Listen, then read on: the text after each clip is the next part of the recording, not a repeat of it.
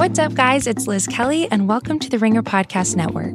April is a huge month for TV, and starting this weekend, the Recapables feed returns to give you in-depth analysis on your favorite TV shows, including Killing Eve, Billions, and many more. There will also be a special Precapables series on the Recapables feed on the final season of Game of Thrones, where our staff forecasts what will happen every Sunday on the show.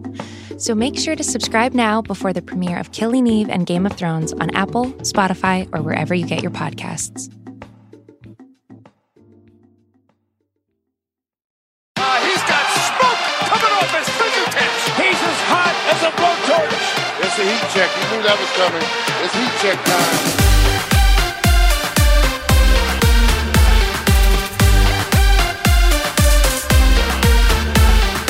Welcome to Heat Check. I'm your host, John Gonzalez, joined as I am every week by our esteemed producer, Isaac Lee. Hey. Isaac, a lot of tournament stuff over the weekend.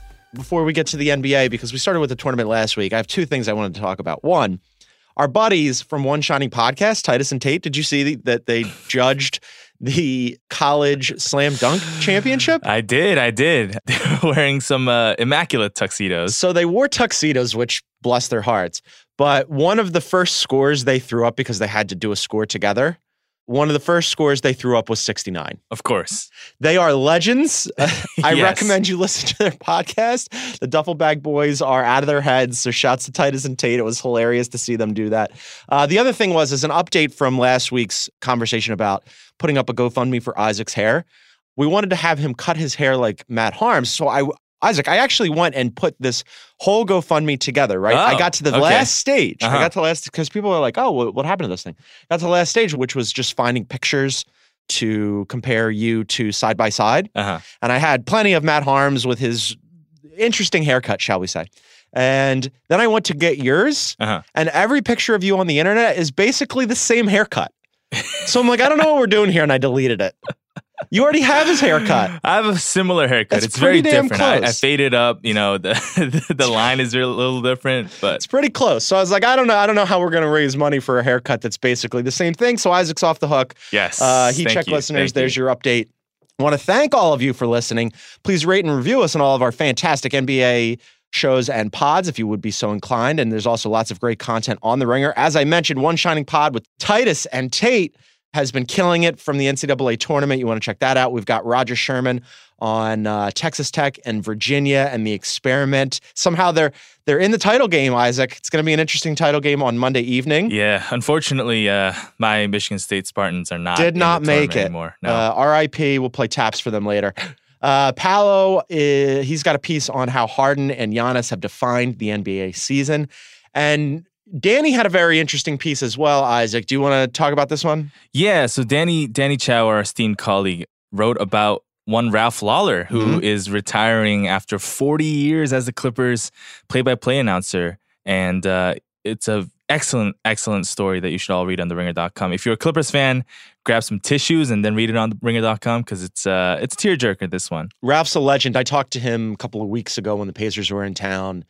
And he was like, I'm not sure I want to leave right now because the Clippers are playing so well. And he's convinced that with two max slots this offseason that they could be in line to compete in the Western Conference for a long while. Sad to see him go. He's a legend. Yeah. I'm tearing up right now as we speak. So read that one. All right. So it's almost playoff time. God, the season is almost over.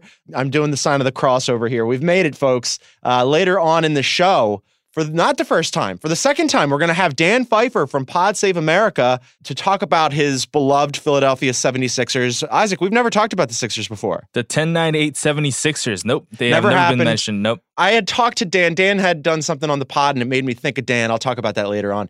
But I was like, we should have Dan on to talk about his anxiety pre-postseason. Because I think Sixers fans last season, super excited about their prospects going to the playoffs. This season, less excited about the way they're playing. So we'll talk to Dan about that. But first, we've got to run down all the other playoff action and how we feel about certain teams going into the postseason. And for that, we need the hottest heat checks in heat check history. Let's bring him in. Boom shakalaka! He's heating up. He's on fire. All right, joining me on the other line, one of our absolute favorites here at Heat Check from House of Carbs and Fairway Rollin'. He's got the Ernie Grunfeld-sized monkey off his back. It's Joe House. Yeah, what up, Wangan? I texted you after it happened. Now, you were already on Simmons to delight over Ernie Grunfeld's dismissal after 16 seasons. So we won't go too deep into this because I want to talk about the other playoff teams, the other playoff teams. The Wizards aren't a playoff team.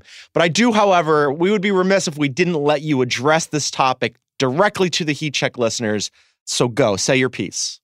Wangan, I got to tell you, I remain as discombobulated and disoriented as I was at the moment that this news was received last Tuesday afternoon. It hasn't been a full week yet for me to process. I've only lived my adult basketball life one way the past 16 years, and that has been under the umbrella of abject mediocrity. I mean, I only know one way. That is trading out of the first round to avoid having the embarrassment of making a misstep with a draft pick, which is a real true feature of the Grunfeld era. Lack of imagination with respect to Euro players. We drafted 3 in his era in the first round. I guess you would say the best of those 3 was Kevin Serafin because his career lasted longer than both Jan Vesely and Alexei Pesharov. And I just don't know what to do with myself. Like, what if we got a GM who had a perspective on how to properly draft somebody? Like, what if we got a GM that arrives here and helps deliver some institutional stability such that the team isn't hoping, that seems like the plan, that its number 1 draft pick is going to turn into a leader. Like, we're just going to sort of watch the guy and hope that because he was first overall, he also possesses leadership skills, and we're going to pay him in a way that makes him the leader, even though he may not really truly be a leader of men. The Celtics are finding out that could be an issue, perhaps, and they may be able to cut bait with Kyrie Irving. But the John Wall leadership experiment hasn't gone great. I just don't know exactly what to do with myself, but it feels like a brand new world. And that's all we can ask for. One step at a time, dare to dream. I'm super excited for you. One quick question before we move on to teams that are going to be in the playoffs. Haley wrote a piece for us that I thought was interesting. The question that she posits in her story is, what happens to the Fire Ernie fans in a post-Ernie world? Who do you blame? Well, whoever arrives is going to have a full 2 years. Like, it's got to be one of the most attractive jobs in the NBA because... Wait, is that right? Getting right to the heart of you. Well, how about this? You can't mess up. There's nothing to do wrong. As long as the management, as long as the ownership insists that John Wall stay on the team, stay on the roster, I know for sure that's going to be the case next season because they're going to recoup 80% of the $40 million that they owe him under the insurance contract that the league insists every team have. So they're going to get 80% of $40 million next year. But beyond that, I would think about starting to stretch, but they're in rebuilding mode. They may try and make the playoffs next season with some combination of Beal and re-signing Portis and re-signing Bobby Portis, re-signing Satoransky, re-signing Thomas Bryant. Dwight Howard's butt should be recovered by then. I mean, they're like, in that zone of 8 to 12 in the East. So they may just try and kind of retool on the fly. But no matter what happens, the next GM is not going to be responsible for the next 2 years. So in that respect, I think it would be a great job. Come on in. You can't really mess it up. Yeah, I understand your point about whatever GM follows Ernie Grunfeld gets a grace period. There's no doubt about that. I would take umbrage with how attractive the job is because if you end up maxing Beal, which they should, then all of a sudden you're locked into a massive amount of money for 2 guys, one of whom, as you mentioned, John Wall. You're never getting off that contract.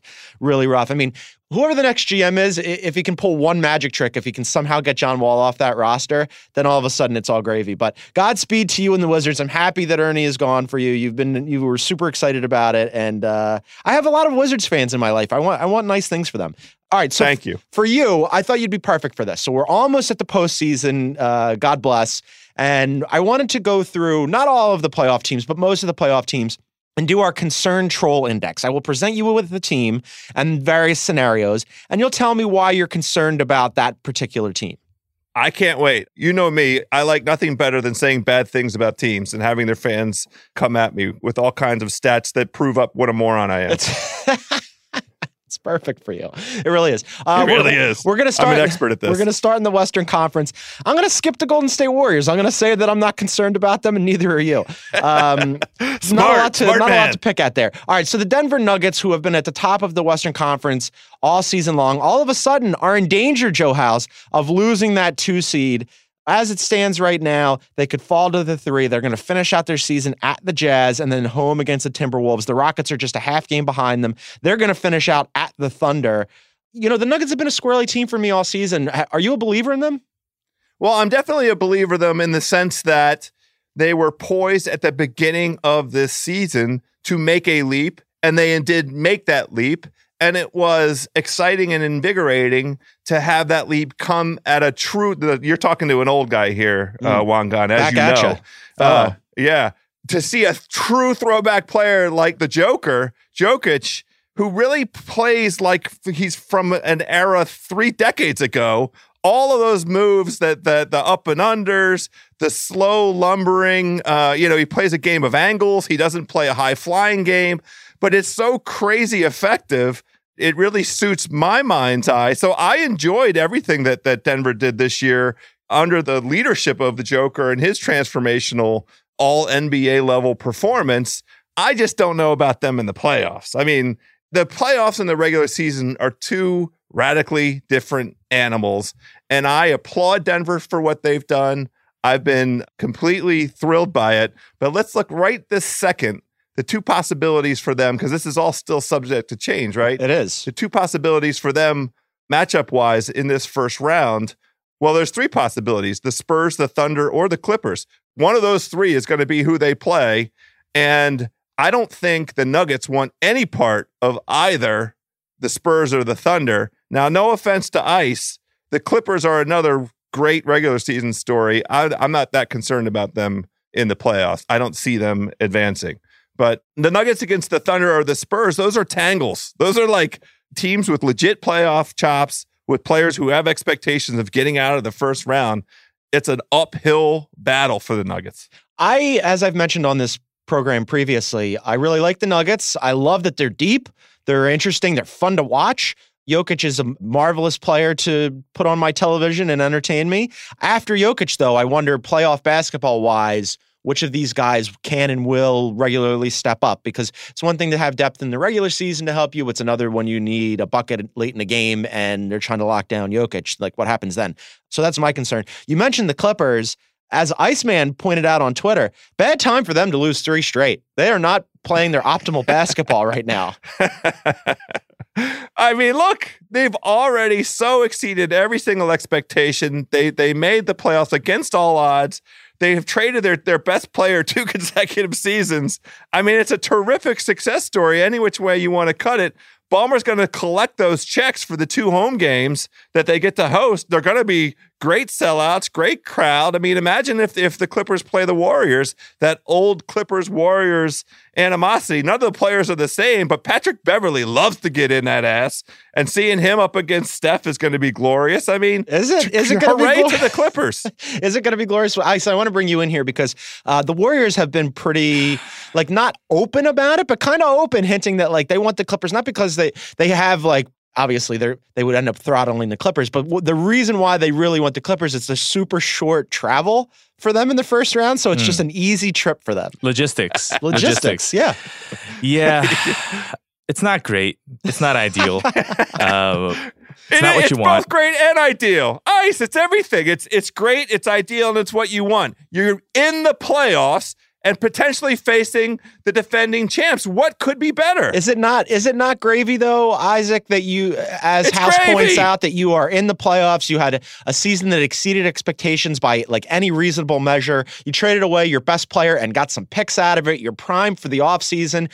If you get bounced in 4 games, who cares? Yeah. No. It's absolutely gravy. It's gravy, but, like, this season was supposed to be some kind of audition for the free agents, the marquee free agents that we're aiming to get. That's still this true. Offseason, right? But it feels like this is at the end of the audition, but then, like, your voice just cracks, it. or right. You don't hit the right note. Yeah, it's like when a gymnast does a whole routine and it falls at the end, and she can't do the whole stand-up thing. You got to stick the landing. You can't stick the landing. Nobody did the Clippers a better favor then, I mean, let's just say it, LeBron, not the GOAT, James. Like, the person whose voice cracked at the end, the one falling down at the stage at the crucial moment, the crucial dramatic moment, it's the ridiculous Lakers and the ridiculous LeBron James. That's a clown show, bro.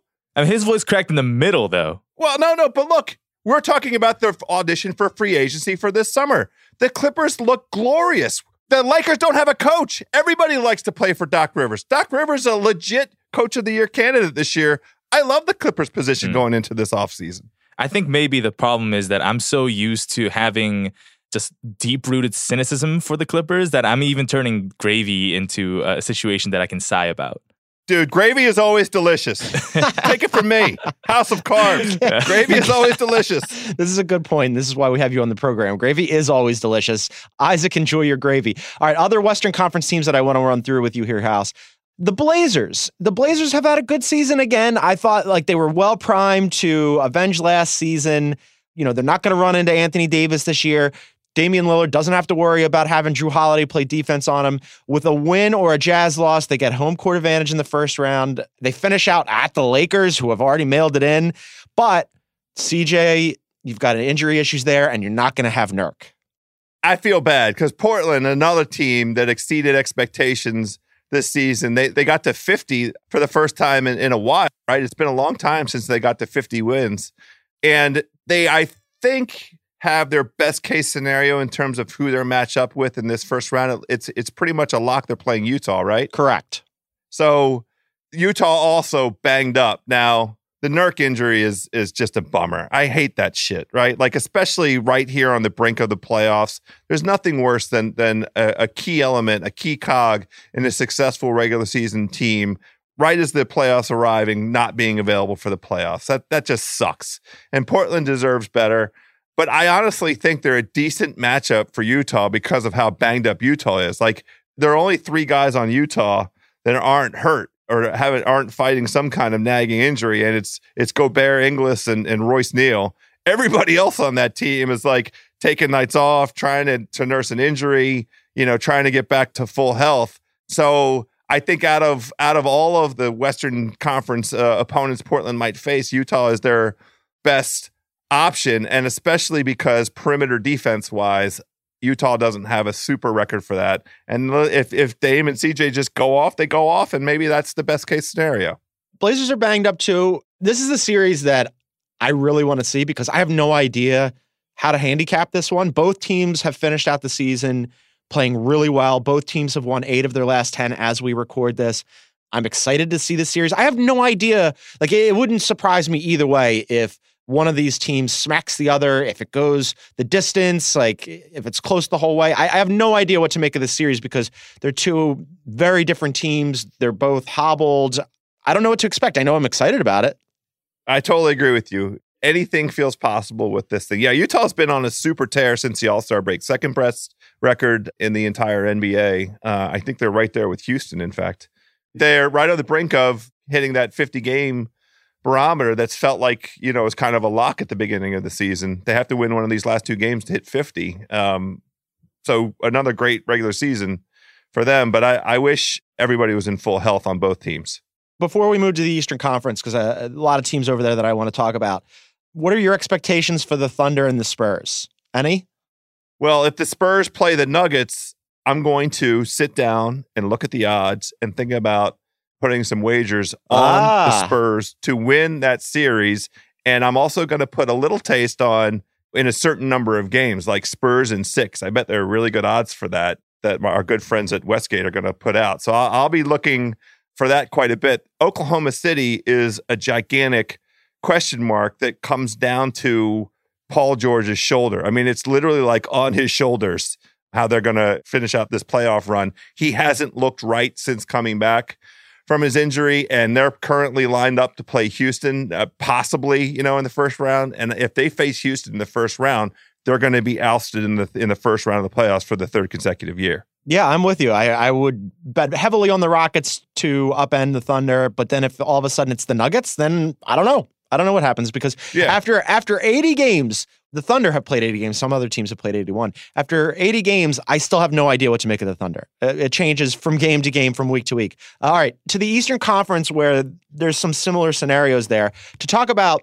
teams that I don't know what to make of, let's start with the Boston Celtics. They're locked into the 4 seed now. They've got some injuries with Tatum with a shin contusion and Marcus Smart with a strained oblique. After 81 games, what do we know about the Celtics? They don't like Kyrie Irving. Kyrie Irving's not a popular person. That's my number one takeaway. Now, the Celtics have, to their credit, done exactly the short-term thing that was in front of their nose to put them in the very best position, which was beat the Pacers twice in the last 2 weeks to ensure that they lock themselves into that 4 seed and have home court advantage, which means they are going to beat the Indiana Pacers in the first round of the playoffs. And here's the thing that we know about Kyrie Irving in the playoffs. I said at the outset, the playoffs being a radically different animal. He is a playoff whore. Everything about him, he's a legs spread open for the playoffs. And I just think that him on this stage, he'll be wanting to make a point in this first round. I think they get rid of Indiana without too much heavy lifting. Again, this is not a knock on the Pacers. I've said a couple times on this show how much I admire the season they've had. This is a gravy team. You want to talk about a gravy team? Exactly. And they're all kudos to the institutional integrity of that franchise for taking on a blow like they took on with Oladipo's injury and sustaining, some semblance of performance throughout the balance of the season. They've hit their ceiling. They're 47 wins right now. They might get to 48. They might get to 49. That's incredible. They can only win one more game. They've played 81. Right. They can only get to, but still, that's incredible. Given the injury to Oladipo, they're going to lose to the Celtics in the first round. I don't even think it's going to be that close. I want the people of Indiana to hear me here. The rest of the country roots for you. Everybody that's not in New England is now an Indiana Pacers fan. Well, I don't know. I'm not going to go that far. I'm not rooting for Indiana. I have a little taste on the Celtics to win the Eastern Conference. Forget about your gambling interests. I'm talking about your heart. Inside your heart of hearts. Sure. You put the money aside for a second. All right, so some other teams in the Eastern Conference. Congratulations are in order. The Brooklyn Nets and the Orlando Magic have made the playoffs. Nets missed 3 seasons of playoff basketball. Magic missed 6 seasons of playoff basketball. Shouts to Kevin Clark. He's very excited. Are you worried about either of those teams? Do either of those teams look like they could do some damage? Well, I would like to make an observation. Please. I was on this program maybe 3 weeks ago. Mm-hmm. We were sitting there prognosticating on who we anticipated was going to grab the 8 seed in the East. And I said probably 17 different terrible things about the Orlando Magic. Yeah. Since that program, they have won 9 of 11 games. So honestly, I'm still waiting for my thank you basket from Kevin Clark, because really all it took was you and I saying a handful of bad things about Orlando for them to right the ship. And congratulations to them here in the playoffs. They're right now going to play either Toronto or Philadelphia. Both of those are big fat losers for them. There is no scenario under which they're going to beat either one of those teams, but they're just happy to be here. That's fine. That's an achievement. Congrats. They're extremely happy to be here. Afterwards, every quote from the players and the coach and the fans and the community was effusive. I'm talking about the Orlando Magic. And this is something that the organization has been very upfront about all season long, about how they wanted to end their playoff drought. They wanted to get back into the postseason. They wanted to simultaneously both develop their young guys and try to win right now. It was important to them. They made it. I still thought, I don't know what the big deal is, because I think that you're probably right. If they end up playing the Raptors or the Sixers, it's probably a first-round bounce. 76ers, they played actually pretty well this season. I think they split the season series with them 2-2. But the Raptors, I think, would be a really bad look for them. But they made it, so they're excited about that. So kudos to them. And you're right. We definitely pushed them over the line. They won 8 of their last 10, and I think that that's no small part to you and I bad-mouthing them. Yeah. So we've got 7 teams in the Eastern Conference that are locked in. The 8th seed is still up for grabs. The Detroit Pistons have absolutely come apart at the seams. They've lost 4 straight. They've lost 7 of their last 10. They've got Blake Griffin out there on friggin' one leg house. He's got a big, bulky knee brace. I was watching that game the other day, and he was hobbling around, and he didn't look good. And Dwayne Casey said a bunch of things afterwards, and I want to run this past you. He said, everybody's banged up. And then he said, one of the things I loved about Blake was he was playing on one leg, diving on the floor. And then he said, Blake can't hurt his knee any worse by playing on it. And I was like, okay, well, you have more medical information than me. And I'm not a doctor, but I'm a little curious about that statement. I'm not sure about you can't hurt it any worse by playing on your bulky knee. Does that make sense to you? It does not. And it sounds like that's one of those old school tropes. It's what you expect watching Kenny and Chuck and Shaq sitting around with Ernie. Back in my day, we have to put some tussin on it or spray some Windex on it and then, just get out there and play. Right. That's that old school medical kind of talk. Personally, I'm torn because both Detroit and Charlotte had individual performances from players that I like quite a bit. I like Kemba and I like Blake, and they both carried those franchises right up to the brink of the playoffs. And I don't know which of those two I have a preference for in terms of making, filling this 8th seed. It's tough. So right now, the Pistons would finish up at home against Memphis, then at New York. If they win out, they're in. Still alive, the Charlotte Hornets, they finish out at Cleveland, and then they are home against the Magic, but they need a ton of help because the other team that's still alive, the Heat, they finish out home against Philly, and then they're at the Nets. The Heat have lost 4 straight, including an overtime killer against Toronto in Toronto last night, or yesterday afternoon, rather. The Hornets would need to win out, and they need some help in terms of losses. The Pistons control their destiny, but they're just like limping literally and figuratively right now. I don't know which of these 3 teams I would bet on because I don't like any of the 3 of them right now. The Hornets are playing their best basketball late in the season. They've won 7 of their last 10. So I guess if you're going to go with the hot hand, it would be them. But again, they don't have those tiebreakers. So you're the betting man. Handicap this for us. Who would you bet on if you had to right now to take that 8th seed? I would bet on Detroit because their destiny is in their own hands in the sense that they win out, they're in. And neither Memphis nor the New York Knicks have any reason whatsoever to win those basketball games.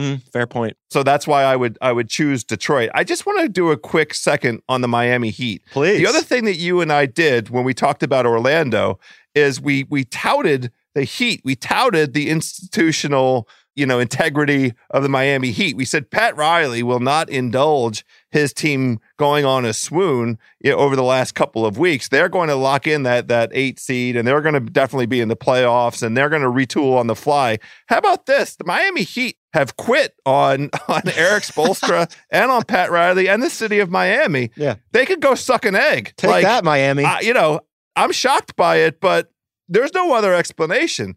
This level of mediocrity that they've shown over the last 2 weeks, that's Wizards kind of shit right there. Like, I don't have any good feeling for Miami. I hope they enjoy the 15th pick in the draft and sucking on Hassan Whiteside's contract. I mean, they're stuck. They're stuck and they're effed. They're in Wizards territory. Welcome to my world. I hope they're very happy with Hassan Whiteside. As this last closing thing here, I'm an Eastern Conference guy. You're an Eastern Conference guy. I can't help it. I realize it's ugly and bad basketball for a while, but I've been sort of entertained by it. And yet there's really no defense for this, like what's happened with this 8th seed here, because there's a very good chance here that whichever team ends up in the 8th seed doesn't have a winning record. I mean, if it's the Hornets or the Heat, it won't be a winning record. It'll be at best a losing record. And then with the Pistons at best, it would be a 500. And it's not good. It's not good. This is the Eastern Conference. Bad luck for them. But it reaffirms, and I bet we're not that far away from this, that we need to do a 16-team bracket where the divisional performances and the record only matters for the purposes of seeding in the 1 through 16 bracket, and we don't play conference versus conference. We just make it a 16-team bracket. That, to me, is the fairest way to undo the injustice of a team in the East that might make the playoffs with a sub 500 record. Punish them. Put them up against the Warriors. Well, it would change things, right? Because then teams aren't trying to lose at the end of the season in like a late mini tank. But right now, I mean, the Sacramento Kings are the last team out in the Western Conference, and they've got 39 wins. So that puts them on par with the Pistons and the Hornets and the Heat. So it's not like there's some grave injustice. Isn't that more fair? Yeah. I mean, like I'm all for putting everybody in, taking away the conferences and just playing the best 16 teams. But I'm saying like it's not like there's a team in the Western Conference that has, say, 46 wins and they're not getting in. It's the same bet. That's right. Yeah. So, Yes. all right. So Joe House, I love when you tell us what's wrong with everybody. This was excellent. He's on House of Carbs. He's on Fairway Rollin'. It's one of your favorite times of year. You've got the Masters coming up. It's a big deal. I mean, look, we've got Fairway Rollin'. We're taping today the preview show. We got Fairway Rollin' coming out Wednesday. That's your gambling glory show. We're going to give everybody 2 or 3 winners for the Masters, and then a recap show immediately after the green jacket goes on somebody's shoulders Sunday night. And of course, House of Carbs this week. We're going to do a Masters focus. I have a guy coming on from Golf Digest who's going to talk about what your Masters sandwich choice says about you. I mean, this is the best time of year. The golf is back. The flowers are out. Everything's good, Wangan. I'm excited for you. I'm a pimento cheese sandwich man myself, so I'm looking forward to this. Listen to him on those 2 podcasts. Joe House, you're the best. We'll talk to you soon in the playoffs. Love you, buddy. Appreciate it. All right, that was Joe House. Before we go to Dan Pfeiffer, let me tell you about the NBA Watch of the Night. There are no games on Monday night because there's the NCAA Championship. But Tuesday, there are a lot of games. There's a doubleheader on TNT, and TNT had decided to go with the Celtics at Washington. They chose to air that game instead of Dwayne Wade's final home game in Miami against the Sixers. Yeah, tough look for TNT, perhaps, but also Dwayne Wade, I feel like already got his W by all of NBA Twitter dunking on Paul Pierce when he said that he's better than Dwayne Wade in his career. So. Amazing. What did you think of Paul Pierce being Paul Pierce? I mean, like, it was very unsurprising to me that Paul Pierce would support Paul Pierce because he loves himself more than anybody does. Do you have a stake in that? I mean, like, I think it's Dwayne Wade, but a lot of people made it sound outlandish that Paul Pierce would deign to say that he's in the same company. It's not outlandish. Paul Pierce, first of all, played for the Clippers in his late career. So I guess you could say he played, yes. That's one mark for him. But in all seriousness, like, they're pretty comparable players. I do think that Dwayne Wade is clearly has had a better career just by all metrics, just fame standards, by popularity. Even like outside of Boston, I would say Dwayne Wade is universally more popular. And I feel like that debate isn't really a debate. Yeah, so Dwayne Wade's son dunked all over Paul Pierce, as did the rest of greater social media. And yet, I think TNT wins here for the dunking on contest because they dunked on Dwayne Wade by picking a Wizards game. Yeah. I mean, like if you're Dwayne Wade, it's like, I really do have to retire now. They chose the Wizards over me. Anyway, check out Celtics at Washington, followed by Rockets at Thunder on TNT. Remember, gang, if you want to watch every NBA game, subscribe to NBA League Pass on NBA.com or from your preferred video provider. Before we go to Dan Pfeiffer and we break down everything that worries us about the Philadelphia 76ers heading into the playoffs, let's take a quick break for a word from our sponsors. Today's episode of Heat Check is brought to you by Capterra. Do you remember 1989? Isaac does not. Isaac was not born yet. I do. I was born. That was the year the World Wide Web was invented. Well, guess what? We've come a long way since then. So why does it feel like the software you use every day at work is stuck in the past? Take a leap into the future by finding the right software for your business on Capterra.com. It's the leading free online resource to help you find the best software solution for your business. With over 700,000 reviews of products from real software users, Capterra has everything you need to make an informed decision. Search more than 700 specific categories of software from project management to email marketing. No matter what your business needs, Capterra makes it easy to discover the solution fast. Now, I don't have a business. I work at a business, but were I to have my own business, I would want to find the right software. And how would I do that? How would I go about finding the right software solutions for my business? I'd go to Capterra. They got it locked down. I'd visit capterra.com/NBA for free. I could do that today to find the right tools to make 2019 the year for my business. You should do it for your business. Capterra.com/NBA. That's Capterra, CAPTERRA.com/NBA. Boom shakalaka! He's heating up. He's on fire. All right, joining me on the other line from Pod Save America and author of Yes, We Still Can, it's Dan Pfeiffer. What's up, Dan? Hey, man, how you doing? So I was listening to Pod Save America, and you had a very funny line about how the Barr memo on the Mueller report was like the Sixers prematurely firing off the confetti cannon in the playoffs last year and then losing to the Celtics, which was both... Yeah, it's a very esoteric reference that only a few people outside of Sixers fans get. Oh, it hit the sweet spot for me. And it was both hilarious and painful. So I immediately hit you up and we were sort of going back and forth. And this led us to a conversation about everything that's wrong with the Sixers, which was a very Philadelphia conversation. It's perfect for this podcast because we were just concerned trolling all the other teams. It feels different this year, doesn't it? Because last year, the Sixers were winning towards the end of the season and they went into the playoffs on a roll and it had stopped all those seasons of protracted losing. And this year, the order is just sort of reversed. The Sixers, the record's about the same, but it doesn't feel as momentous. And I don't think the overall feeling for Sixers fans, and certainly maybe specifically for you, is as positive. Yeah, I was trying to think about the last time a Sixers team had expectations and pressure on it, where there was a world in which you could actually be disappointed. Because even if you go all the way back to the Iverson take the team to the final season back in 2001, even that whole thing felt like just this huge gift, because right prior to that season, it felt like the whole Iverson experience was going off the rails and he would be off the team or out of the league, or Larry Brown would be gone. And somehow this whole amazing season happened. Even when we lost to the Lakers in the finals that year, it still felt great. This year just feels different because it feels every day like there are all these expectations on the team. Yet those expectations seem to be being set by people who don't watch the team. They just look at the roster and see Joel Embiid, Ben Simmons, Tobias Harris, JJ Redick, and Jimmy Butler. You're like, how can this team not at least go to the conference finals? But if you watch them every night, as we do, you see that seems to be a very hard to imagine outcome, or at least you see a lot of ways in which they could end up falling short, I guess would be the right way to say it. Yeah, I think that's right. And it's just weird because they've won 50 games in back-to-back seasons, which you would think would make everybody in Philadelphia ecstatic. And yet they had a 3-game losing streak until they won by beating the Bulls, which the Bulls are trying to lose. And they put out one of the worst lineups that game I've ever seen. Jakar Sampson, the revenge game. Jakar played well, but before that, they lost to the Hawks, and they lost to the Bucks in a game where I had said to you, man, they had control of that, and then it just deteriorated completely out of nowhere, and the Bucks ended up winning that game. And your response was, I'm very worried about them. I'm revealing our DM. I'm very worried about them. I'd be shocked if they made it out of the second round. That game, I both take a little bit with a grain of salt because Jimmy Butler wasn't playing. Now, the Bucks also were missing half their team and lost Eric Bledsoe early in the game.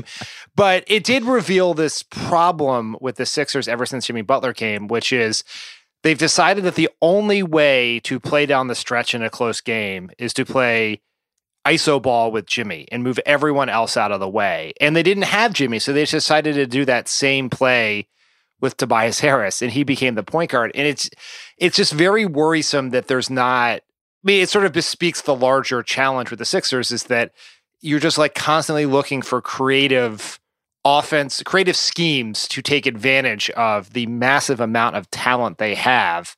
And at the end of the game, it's just we're going to give it to one guy and have him go one-on-one, or we're going to pass it to Joel Embiid and do nothing else and let them double team him or have him sort of dribble onto the baseline. And so it's it is concerning. It's been a long time since they've had a good win. The last good win I was looking at the schedule was that first Bucks game in Milwaukee a few weeks ago. Because that was a good win. Even the game against the Celtics that they won, they really kind of stole that game, and it required Jimmy to make a falling down, save the game shot at the end of the shot clock after an absolutely disastrous possession, and was the only way they won. And so it's been a long time since they've had a good game, and they've had a lot of bad ones in the interim. Yeah, and that's been the case a couple of times this season where Jimmy Butler's won games that you would expect that they would have otherwise lost with some sort of crazy circus shot. I was there and for a couple of them early on when they first acquired him. But I want to run down, you dispatched me a list of worries, per your phrase, worry about everything, panic about nothing. You have a lot of worries. Yes, yes I do. You said Ben worries me, Jimmy worries me, JJ getting picked on at the end of games worries me, Joel's weird load management thing and conditioning worries me. I agree with you. I would add to that, they have a zillion centers that they've signed, including Greg Monroe, who they can't play in the playoffs. I mean, I don't know what they're going to do with this. Yeah. Did you see that 26 different players have appeared in a game for the Sixers this season, which is a franchise record? Yeah, which is amazing considering the process years. Yeah, it really is. The year we're supposed to be contenders, we have so many players. I think in some ways, like I worry about all those things, and I can talk about those worries. I think in the defense of the Sixers, like Brett has had 3 teams this year, right? He's had essentially a new team at the beginning of the year because of the loss of Ilyasova and Bellinelli. So where it was just basically Ben and Joel and JJ and TJ and a bunch of other guys.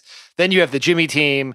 Then you have the post-Tobias team, and there's been some really positive things, like the bench post-Tobias trade, I think, is much better. And Mike Scott has been a revelation for this team, something we've needed. But because of injuries, because of Joel's situation, Jimmy's had a lot of injuries. There's been very few minutes of sort of the top 7 to 9 guys who would theoretically make up a playoff rotation playing together. And so it's just a bit of a mess. And now, who knew that James Ennis was the keystone to the whole lineup? Because once he went out, all of a sudden it's like Shake Milton is playing, Zaire Smith is playing, which is great, but neither of them are going to get any time in the playoffs. And so it's felt like they've been mailing it in down the stretch once they sort of locked themselves in to the 3 seed. If you want to talk about worries, you right then going, the keys are Mike Scott and James Ennis. Like now all of a sudden I'm very concerned because if that's the case, things have gone terribly awry. Before we get into the bench, because I do want to get into the bench, and like I like their first 5, but after that, I would disagree with you in that like the bench worries the hell out of me. Like I look at that bench and I think they're just so thin, and I don't know where they're going to get minutes and steal minutes in the playoffs with some of these guys. But you make a really good point about Brett Brown. Like you, I'm sure, know better than most people as a Sixers fan that the coach in Philly always gets heat when they lose and gets 0 credit when they win. And Brett is no exception. In fact, he might even be the rule. Like whenever they lose, he takes all the heat. And I always look at it and go, what did you expect him to do with this group that, one, as you mentioned, has been a rotating cast of characters after their main guys, and 2, like none of these guys have really been, in addition to not having like actual unit cohesion, none of these extra superfluous pieces have been quality players. I mean, like you can't wring something out of nothing. Right.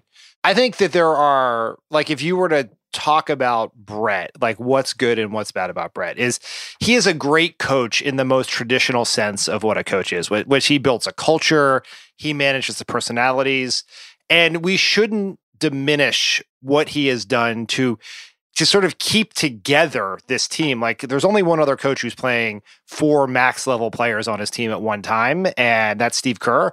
And so the fact that Brett Brown has allowed them to be successful with this situation, this transition, speaks to sort of like his foundational abilities as a coach.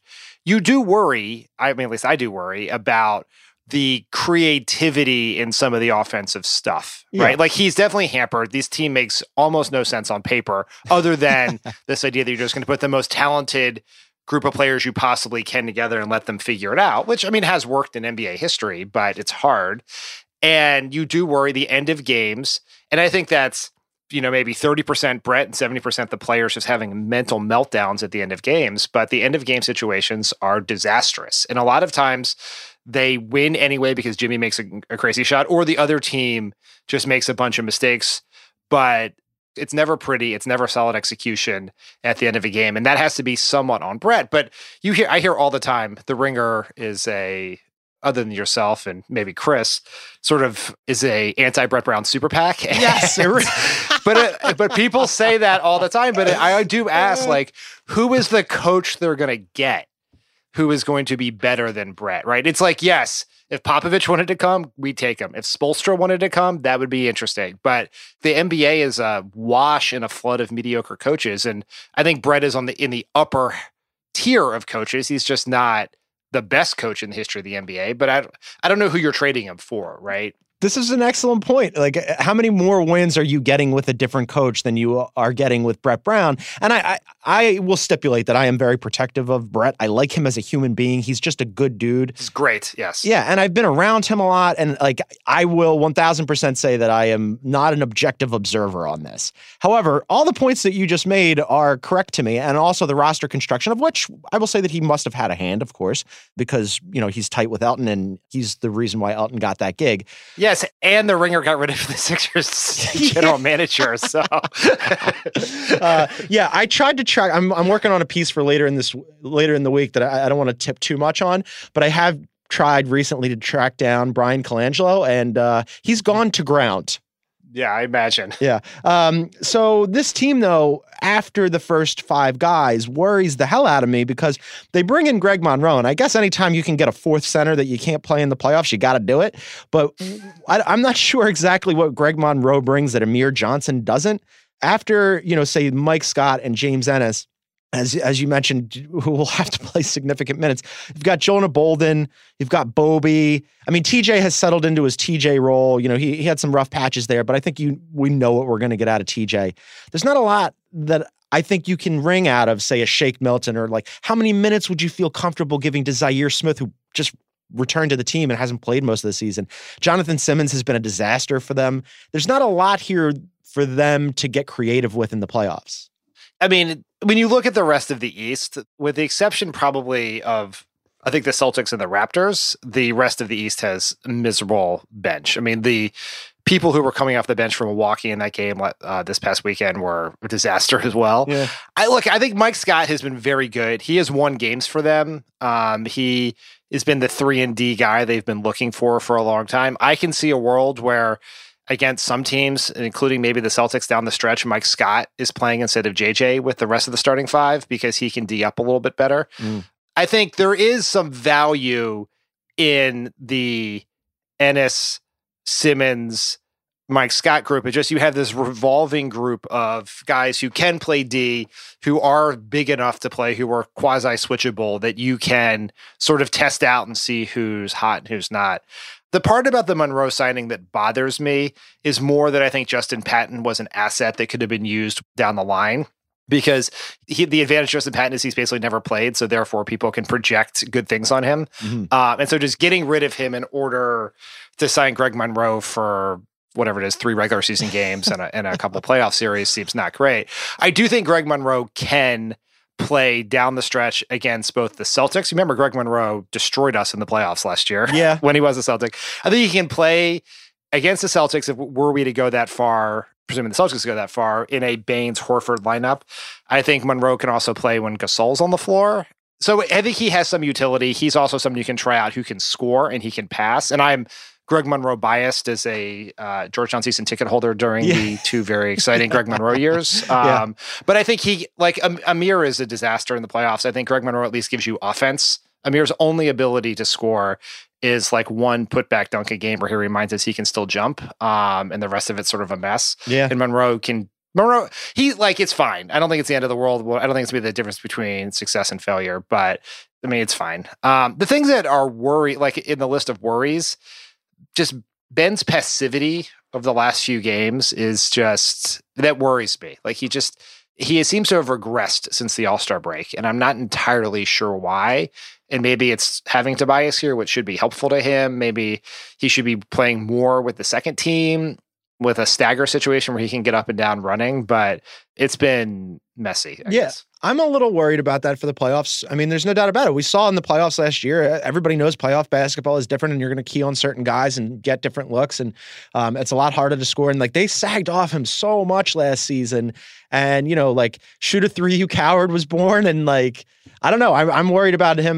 But for me, the main concern, my main worry is definitely the bench. And like last year, all the pro Colangelo stands, to the extent that there were any, were giving him so much credit for Marco and Ersan and hand-wringing about how you could possibly replace them. And I was one of those people that completely dismissed it and said that Marco and Ersan are at best like replacement level players and it's not that big a deal. Now, all of a sudden, I'm looking at it going, James Ennis and Mike Scott are your first 2 guys off the bench. Maybe it was a bigger deal than I gave it credit for, but we'll see. It's definitely going to be a thing, like to see how Brett can squeeze minutes out of it. I will say one of the other things that you said in our conversation before we did the podcast, you said at least they won't be playing the Celtics in the first round, which has been my nightmare scenario since before the All-Star break. That is true. They are locked into the 3 seed. At present, we're looking at either the Nets, I'm saying we as in, the greater basketball community. I'm not counting myself among the Philadelphia 76ers. I don't do the we thing. The Philadelphia 76ers are looking at playing either the Brooklyn Nets or the Orlando Magic in the first round. Do you have a preference? The Magic. Yeah, I think I'd probably go the Magic too. I feel pretty good about both of those teams. There is such a drop-off between 5 and 8 in the East. I mean, the Pacers, Suns, Oladipo are still pretty good and have some good players. And I actually think they match up pretty well with the Sixers with some real size. But 6, 7, 8 are pretty bad, objectively bad teams. The Nets, the D'Angelo Russell problem, the guard problem, because if you want to make an all-star team and you're under 6'5", play the Sixers, because whether it's Kemba, Trae Young, D'Angelo Russell, unfortunately Kyrie Irving, we have no one to cover them. No. And it's absolute disaster. But I do, every time the Sixers play the Nets over the last 2 years, and the Nets have won some sneaky games against the Sixers, but I just see Joel Embiid and he looks at Jared Allen like a cartoon character looks at another cartoon character and sees a steak. He's just drooling. Yeah. I mean, he's just so they have no answer for Embiid. The Magic are a disaster in a whole host of ways, even though Vucevic would be in the Hall of Fame were he only to be the games he played against the Sixers. But I think they're pretty hard. I take either one. Either one is fine, as long as it's not the Celtics, because we're terrible against the Celtics. They have our number. If we went down, if the Sixers went down 8-0 in game 1, it would basically be over and it'd be a meltdown. When the Sixers were playing the Celtics, whatever that was a few weeks ago in Philly, and they were just getting destroyed, I looked at my wife and said, "Oh, I'm going to have to not listen to Ringer podcast for a week now." And she was like, "What is wrong with you?" And I was like, "I just can't. I can't do it. Listen, I can't just hear everyone say, tell me what is actually true." It's not an incorrect analysis, but just the stomping on the graves of the Sixers after a Celtics loss would be more than I can handle. So now, if we play the Celtics, it will apparently be in the Eastern Conference Finals, which seems better. Do you have a preference between, were we to make out the first round, between the Bucks or the Raptors? Tough one. Probably the Bucks. I think that the Raptors are deeper. They're more of a unit. They're playing really well right now. Not to say that the Bucks aren't. They both won 7 of their last 10. I just think that the Sixers have played better against the Bucks. Anecdotally watching them, I like the matchups. And they had that game. They had that game the other night, and then it just friggin' deteriorated. So I think I'd rather have the Bucks if they get to the second round. What do you think? Yeah, I agree. I agree with that. I think the Raptors are really good, and Gasol has been a problem in the few times he's played Embiid. The Raptors just have a lot of options. If I don't bet on sports, but if I were looking for odds, and I don't bet, and I wouldn't bet on my own team, but the Celtics are the team that I think Celtics are either going to lose in the first round to Indiana or they're going to go to the NBA Finals, I think. Well, I was just talking to House about this. They've played 81 games. I have no idea what to make of them. I don't know what they are. I don't know what they can do. Yeah. I don't know if they're a good team or a bad team, or if they're at each other's throats, or if they figured it all out. It all changes from week to week. That's kind of the fun of the Eastern Conference, because I really don't know what to make of it. And to the first round matchup with the Sixers, I'm sort of torn on it between the Nets and the Magic. The Magic have played the Sixers surprisingly well this year. I think that they split the season series. You mentioned the guard issue with the Nets. The Sixers can't stop small guards, speedy guards, and they've got 2 of them, not just in D'Angelo Russell, but also in Spencer Dinwiddie. And that makes me a little nervous. But storyline wise, I like the idea of the Sixers, Brooklyn, New York, Philly, corridor matchup. But then you also have Sixers Magic would be interesting, because you'd have Markelle Fultz rooting real hard from the bench and MCW, which is amazing. Yeah. So storyline wise, I think either of those would be fun, but I guess I'd rather have the Magic, I guess. Tough call. Yeah, I think there's no all-stars on the Magic, and D'Angelo Russell is a legit guy who can steal a game. I'm not sure there's anyone who on their own can steal a game from the Sixers on the Magic. Well, I mean, we could still lose, for sure. We've blown a couple games, including that famous first Jimmy game that they lost. But either one is fine. I have been staring, every day for months, I've been looking at the numbers to see looking at the standings to see where the Sixers were going to fall versus the Celtics. I just knew it was going to be 4 or 5, and that was going to be too painful, because they were almost certainly going to lose to the Celtics in the first round. And so I'm just glad to have them in the other side of the bracket. Oh, 1,000%. That would have been the end of the Ringer. A 4 or 5 first round matchup. As you mentioned, you would have had to tune out the Ringer podcast for a week.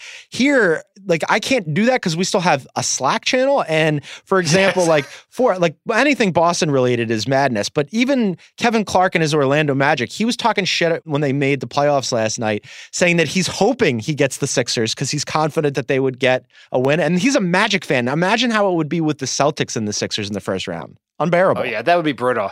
I have some Nets fans in my life. They're not super obnoxious like the Celtics fans in my life. So that would be, I know no Magic fans. The only Magic fan I've even heard of is Kevin Clark. So in that sense, in a worst case scenario where the Sixers played the Magic and lost, there would be no one I know heckling me. So I guess maybe I should pick the Magic then. The best that we could do. All right. Before I let you go, because you're a very busy man, give me a prediction. I don't bet either. I learned a long time, I've said this before on the podcast, I've covered sports for long enough to know that I am terrible at forecasting what's going to happen. So you do it for me. What do you think is going to happen with the Sixers? I think they're going to go to the second round and hopefully take Toronto to 6. I think that's the likely scenario. Yeah, I think you're probably right.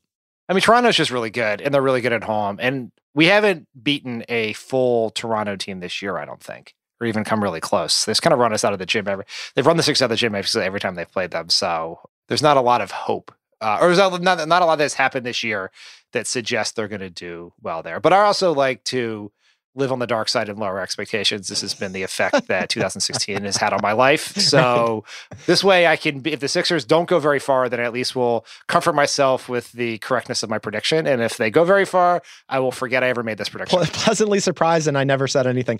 Yeah, not just 2016, but my experience as a Philadelphian. I'm with you. Lower the bar as far as possible.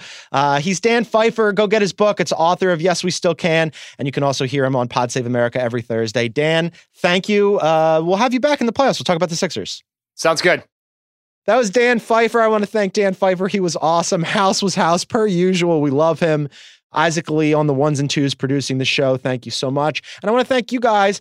Please rate and review us on iTunes if you would be so inclined. Read all of our content on theringer.com. And don't forget, you get the mismatch on Tuesdays. You get group chat on Thursdays. You get corner 3 on Fridays. The playoffs are here, people. We will be back on Monday to break down the playoffs. For Isaac, I'm Gonz. Thanks for listening. See you next week.